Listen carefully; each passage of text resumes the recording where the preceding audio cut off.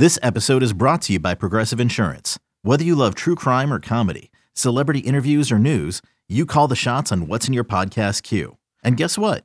Now you can call them on your auto insurance too with the Name Your Price tool from Progressive. It works just the way it sounds. You tell Progressive how much you want to pay for car insurance, and they'll show you coverage options that fit your budget. Get your quote today at Progressive.com to join the over 28 million drivers who trust Progressive. Progressive Casualty Insurance Company and Affiliates. Price and coverage match limited by state law.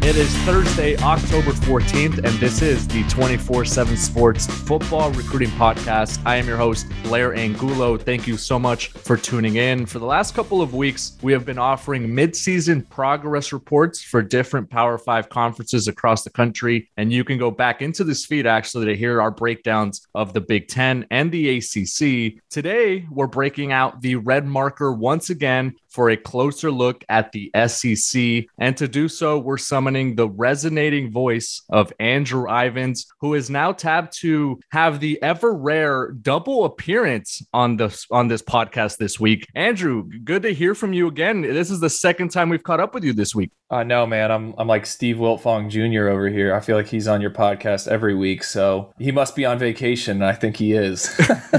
That's exactly what's happening right now, and you have some good sourcing there. Andrew, you had a chance to do some of the SEC storylines before the season kicked off. And before we start to talk about some of the teams, we're going to talk Missouri, we're going to talk Tennessee, Ole Miss, a few others. Obviously, the school is at the top right now as well. But from an overarching standpoint and the way you see the conference shaping out, it seems like everything's kind of, falling into place the way, I think everyone expected it to heading into the season right now. Yeah, I don't really think there's any major surprises from a recruiting standpoint. Like, you knew there was going to be some teams that weren't going to live up to expectations on the field. And then there on the flip side, there's going to be some teams that surprised. And I think anytime you can string together a really good start, like a school like Kentucky, that kind of translates to the recruiting trail. It's going to get guys in the stands that maybe wouldn't have been there. Conversely, if you're off to a bad start, then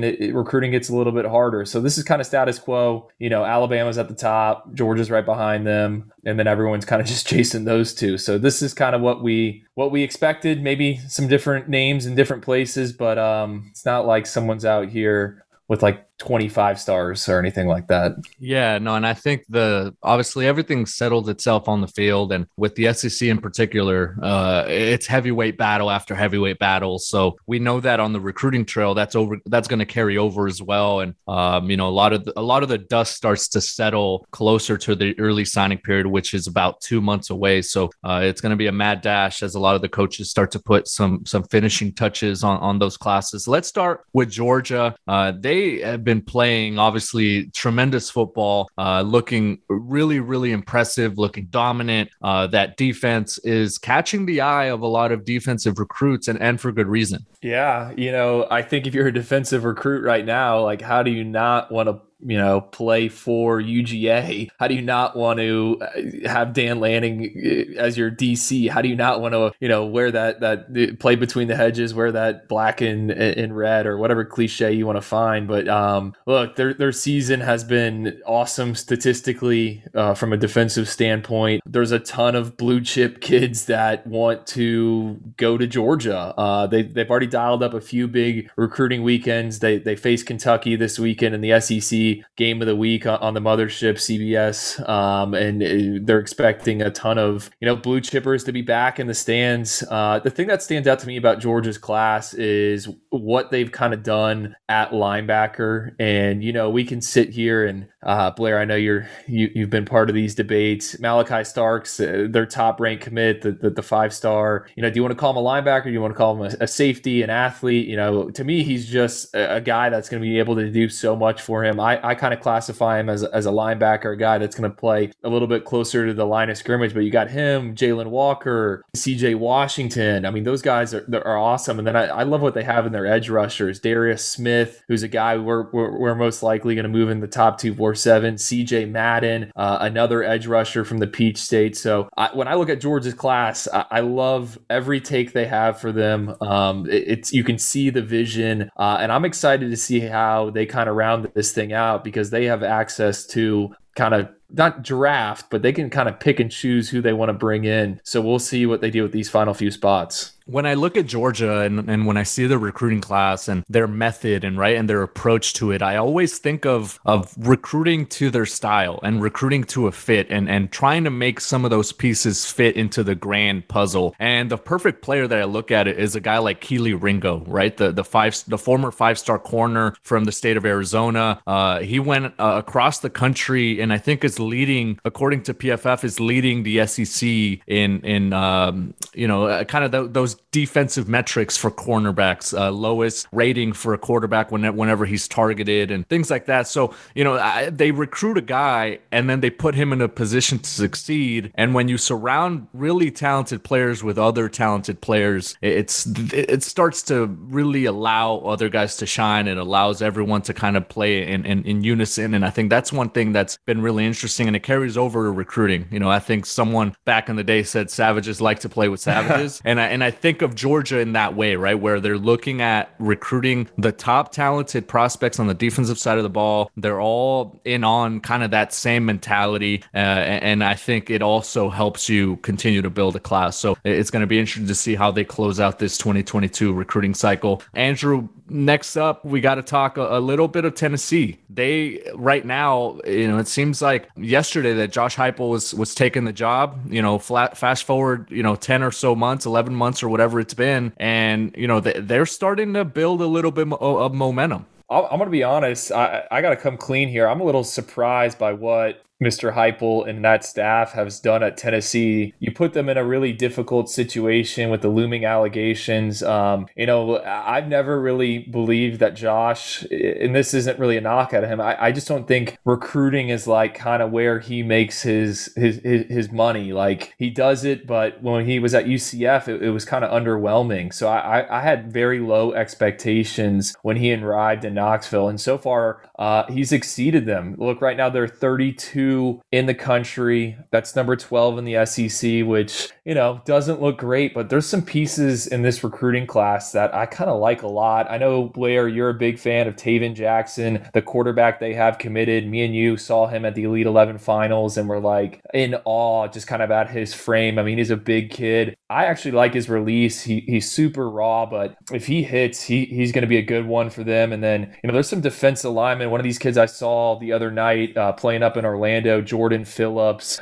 He's a plug in the middle. State qualifier in both the wrestling and weightlifting. They have weightlifting in the Sunshine State. So pound for pound, he's kind of an animal. And I think they got a steal in him. And it'll be interesting to see if they can fend off Florida and some of these other schools. But you're right. I like what they're kind of building in the momentum. And I think, they're kind of maybe even surprising on the field this year. So that's kind of helping them out as well. Heupel has been known to take those quarterbacks too, right? The guys that have a lot of really intriguing traits, but maybe have one flaw or something that it maybe is holding them back. But he's able to allow the development, and he has a curve and he has a trajectory for these players. The Mackenzie Miltons, the Dylan Gabriels, the guys that he's been able to bring in or was able to bring into UCF back in the day. And I really like the ceiling for Taven Jackson. I think he's going to be a tremendous asset for that offense down the road. And, this class, like you mentioned, number 12 among SEC programs, but it's skewed a bit when you look at the national perspective and they're closing in on a possible top 30, top 25 finish. You have to like kind of the momentum that they've built there, especially under Heupel in his first year. From one coach that's making some noise to another one. And it's getting close, Andrew, to that season where we break out the sweaters. This morning, my wife asked me for a croissant sandwich, and I had to get out of bed, and I went and I came back into the house because I needed a sweatshirt. But Lane Kiffin has been known to break out the Mary Flipmas sweater, and he's starting to get some momentum now.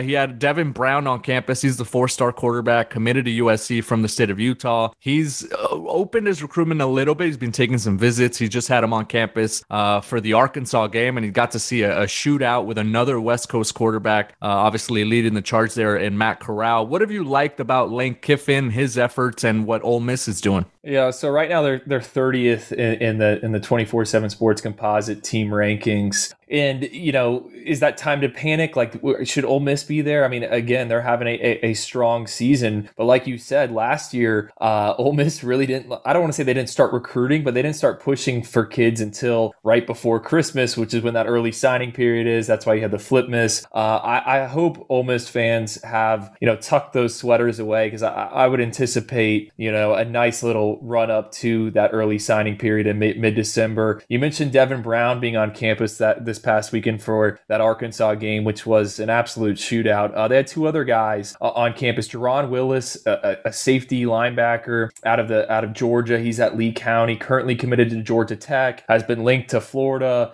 State, but he's always spoken highly of the Rebels. And his teammate there, Quaven Carter, another safety out of Lee County, big 6'3", 6'4" kid. He was also there. And so I think this is going to kind of be the MO for Lane Kiffin when it comes to recruiting. And, I went to a Florida Atlantic, so I follow Florida Atlantic football, and Lane was obviously there before he went to Ole Miss. And this is just kind of what he does. He takes his time, and then when it's time to recruit, he recruits. I think he likes to see kind of how his season's going to go. More importantly, how kids are going to progress and what they're going to look like a few games into his senior season. It's very almost like Nick Saban-like, that type of approach. So I think they're going to have some fireworks in store and some big visit weekends on deck. I'm really interested to see what happens at quarterback. I mean, who wouldn't want to play for Lane Kiffin? Like, Matt Corral seems to be like best friends with Lane Kiffin. I mean, they're playing golf on College game day. So we'll see if they can get Devin Brown. I think they also had Justin Martin in for an official visit, another California-based quarterback. I mean, they're going to get someone to come and kind of chuck it around. Yeah, and here's the thing. Here's the other little dimension of this recruiting cycle that we didn't get last year, and that was the in-home visit. And, Lane Kiffin chartering flights from small town to small town and, regional airport to regional airport. And he's the guy that I think it starts to make his money and his bread and butter is that face-to-face contact, the in-home visit where he's able to be Lane Kiffin right in front of those coaches, in front of the family members. And so I think that's where the Flipmas aspect of this, and we're getting into the holiday spirit a little too early here. We're not even at Halloween, so don't bash me. But I do feel like Lane Kiffin has something up his sleeve, and he's having a lot of fun, not only on social media, but on game days. And I think that obviously translates over to the recruiting trail as well. We're joined by Andrew Ivins. He's a national recruiting analyst for 24/7 Sports. You can follow him on Twitter at Andrew_Ivins. From one program that seems to be on the up and up to a program that seems to be on the downward trajectory. We just saw that Elias Ricks is out for the year and at LSU, and they've had a number of season-ending injuries, so things aren't going well for them on the field and off the field. There's could be some cause for concern in the recruiting aspect as well. Yeah, it's just it's one of these situations where it's like, where do we start, right? Yeah, or like just kind of being on this side of things, like the fans calling for Ed Orgeron's head and all the hot board. I mean, I've seen there's hot boards out for LSU right now in terms of who they're going to hire as their coach, and Ed Orgeron's still the guy. Like, I don't think that helps from a recruiting standpoint or a talent acquisition standpoint. And I get it. Don't get me wrong. But this recruiting class right now, it's holding steady at 15 commits. It sits number 9 nationally, number 3 in the SEC. But it seems like it could very easily kind of fall apart, just depending on what happens with Ed Orgeron, what kind of timeline, if they were to replace him, when does that happen? Does it happen 2 weeks before the early signing period? Do they plug early? Do they get a coach in before then? I mean, you look at this class, and I think there are some guys that other schools are definitely going to take a swing at. One of them I'll bring up, Demario Tolan, a linebacker out of Orlando. I was up there last week, had a chance to talk with him, and I asked him,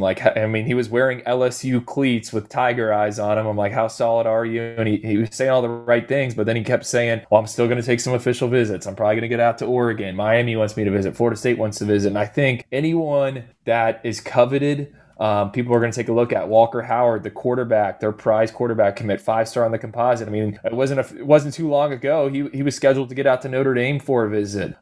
Terrence Welsh, cornerback, right there in the boot. Florida State was trying to get him on campus. So it'll be interesting to see if they can hold on to these kids, and then kind of more importantly, what happens with their targets. You're still trying to go after some guys. Azariah Thomas is a top 247 athlete out of the Panhandle up in Florida. At one time it looked like he was going to LSU. I don't think that's the case anymore. That seems like it might be a Florida. A lot of people think he's going to end up at Florida. I think actually Georgia Tech is the real dark horse in that recruitment. But Denver Harris, I mean, there's a ton of guys that are still on LSU's board, and I just think it's going to be really hard for them to get these guys in the boat when there's so much uncertainty about what's going on with Ed Orgeron and what's going on with the rest of that staff. Yeah, when you add in the uncertainty of the coaching staff and the future there, and when you look at recruiting and you kind of try to see where recruits' heads are at, you have to consider the basis, right? Coaching staff stability, on-field performance, all that sort of stuff. And it seems like right now with LSU, there's just too many gray areas, too many cloudy areas there for recruits to really feel stable about that future. But we'll see what happens over the next couple months heading into the early signing period. But I think timing is everything, right? If there's going to be a move, it has to be made in order to salvage what you can and to make the necessary changes, or whatever happens, it has to be decided before the early signing period, or else there's going to be attrition regardless. Before we go, Andrew, last point, and that would be with Missouri, which right now, and to borrow a phrase from the baseball sense, because we are going to be talking a little baseball here, it sounds like Missouri's in a pickle. Yeah, and I don't know if this story has been really reported, or this storyline. Hopefully I can write it here over the next few days. I mean, I'm just so kind of busy, but Sam Horn, the quarterback commit for the Missouri Tigers, he's their highest ranked commit, number 9 in the composite for quarterbacks, number 102 overall in the nation. He plays his football at Collins Hill, which is outside of Atlanta. Depending on when you're listening to this podcast, you can catch his game on TV Thursday night. This is a big time quarterback. He's completed over 70% of his passes this season, a bunch of touchdowns to a little amount of interceptions. I don't know the ratio off the top of my head. He throws the ball to Travis Hunter, the number 1 recruit in the country, but this is a guy who can play, but I'm not sure he's going to end up at Missouri. I was talking with him the other night on the phone about the All-American Bowl, an event he will participate in, and he kept bringing up the fact that he might just play baseball. He's expected to be drafted high in the MLB draft. He's, as he described it to me, he's kind of a two-way guy in terms of not playing offense and defense, but he pitches and he's in the outfield. He's got a really strong arm, and some scouts have told him that they remind him of Bubba Chandler, who, if that name sounds familiar to people, he was the quarterback that signed with Clemson last year, ended up passing on an opportunity to play for Dabo Swinney and went the MLB route after being selected in the 3rd round. So it's going to be interesting to see what happens with Sam. He was on campus, I think it was last weekend or the weekend before, for his official visit, but I'm starting to wonder,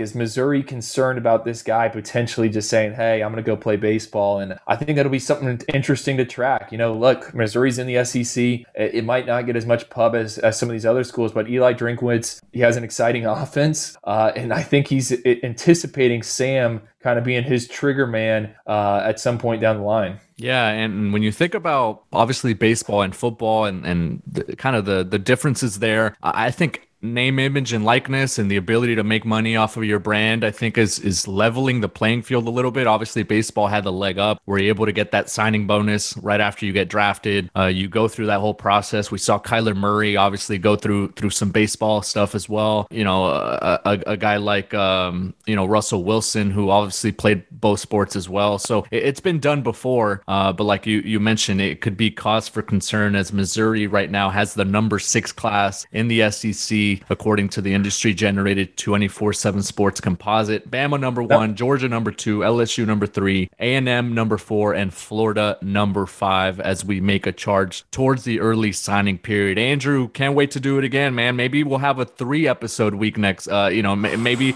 in next week or the week after that. Well, I'll say this, man. Like, have you felt like there's been more commits over the past 2 weeks in a long time? I feel like we're in June or December here. Like, things have gotten what I would say, quote unquote, active on the recruiting front. Yeah, it's been good for business. I will say that. And obviously it's a lot of fun. I think recruits are now seeing the finish line, and I've had recruits tell me, hey, can I commit at the All-American Bowl? And I kind of know where I'm going and this and that. So I think, this is around the time when recruits start getting tired of the process, right? The answering the text messages and the calls and the FaceTimes and the Zooms and going on these visits. The recruiting process is fun, and every recruit will admit that. But at one point, it does get a little bit tiresome.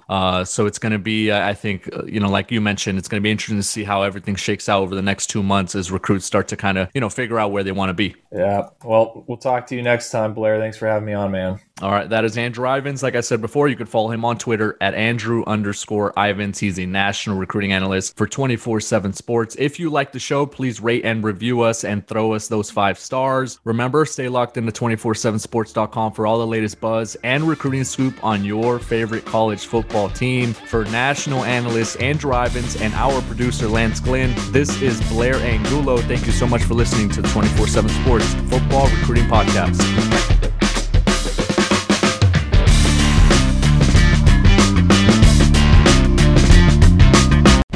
CBS Sunday, after The Equalizer. You collect rewards, right? This is how I make my living. It's the season finale Everyone's looking for something. of Tracker. You strong swimmer? So-so. So-so's okay. Justin Hartley stars. How you survive, you make quick, smart decisions, and you never let panic take the wheel. Sounds cool. It is cool, actually. Very cool. Tracker, CBS season finale Sunday after The Equalizer on CBS and streaming on Paramount+.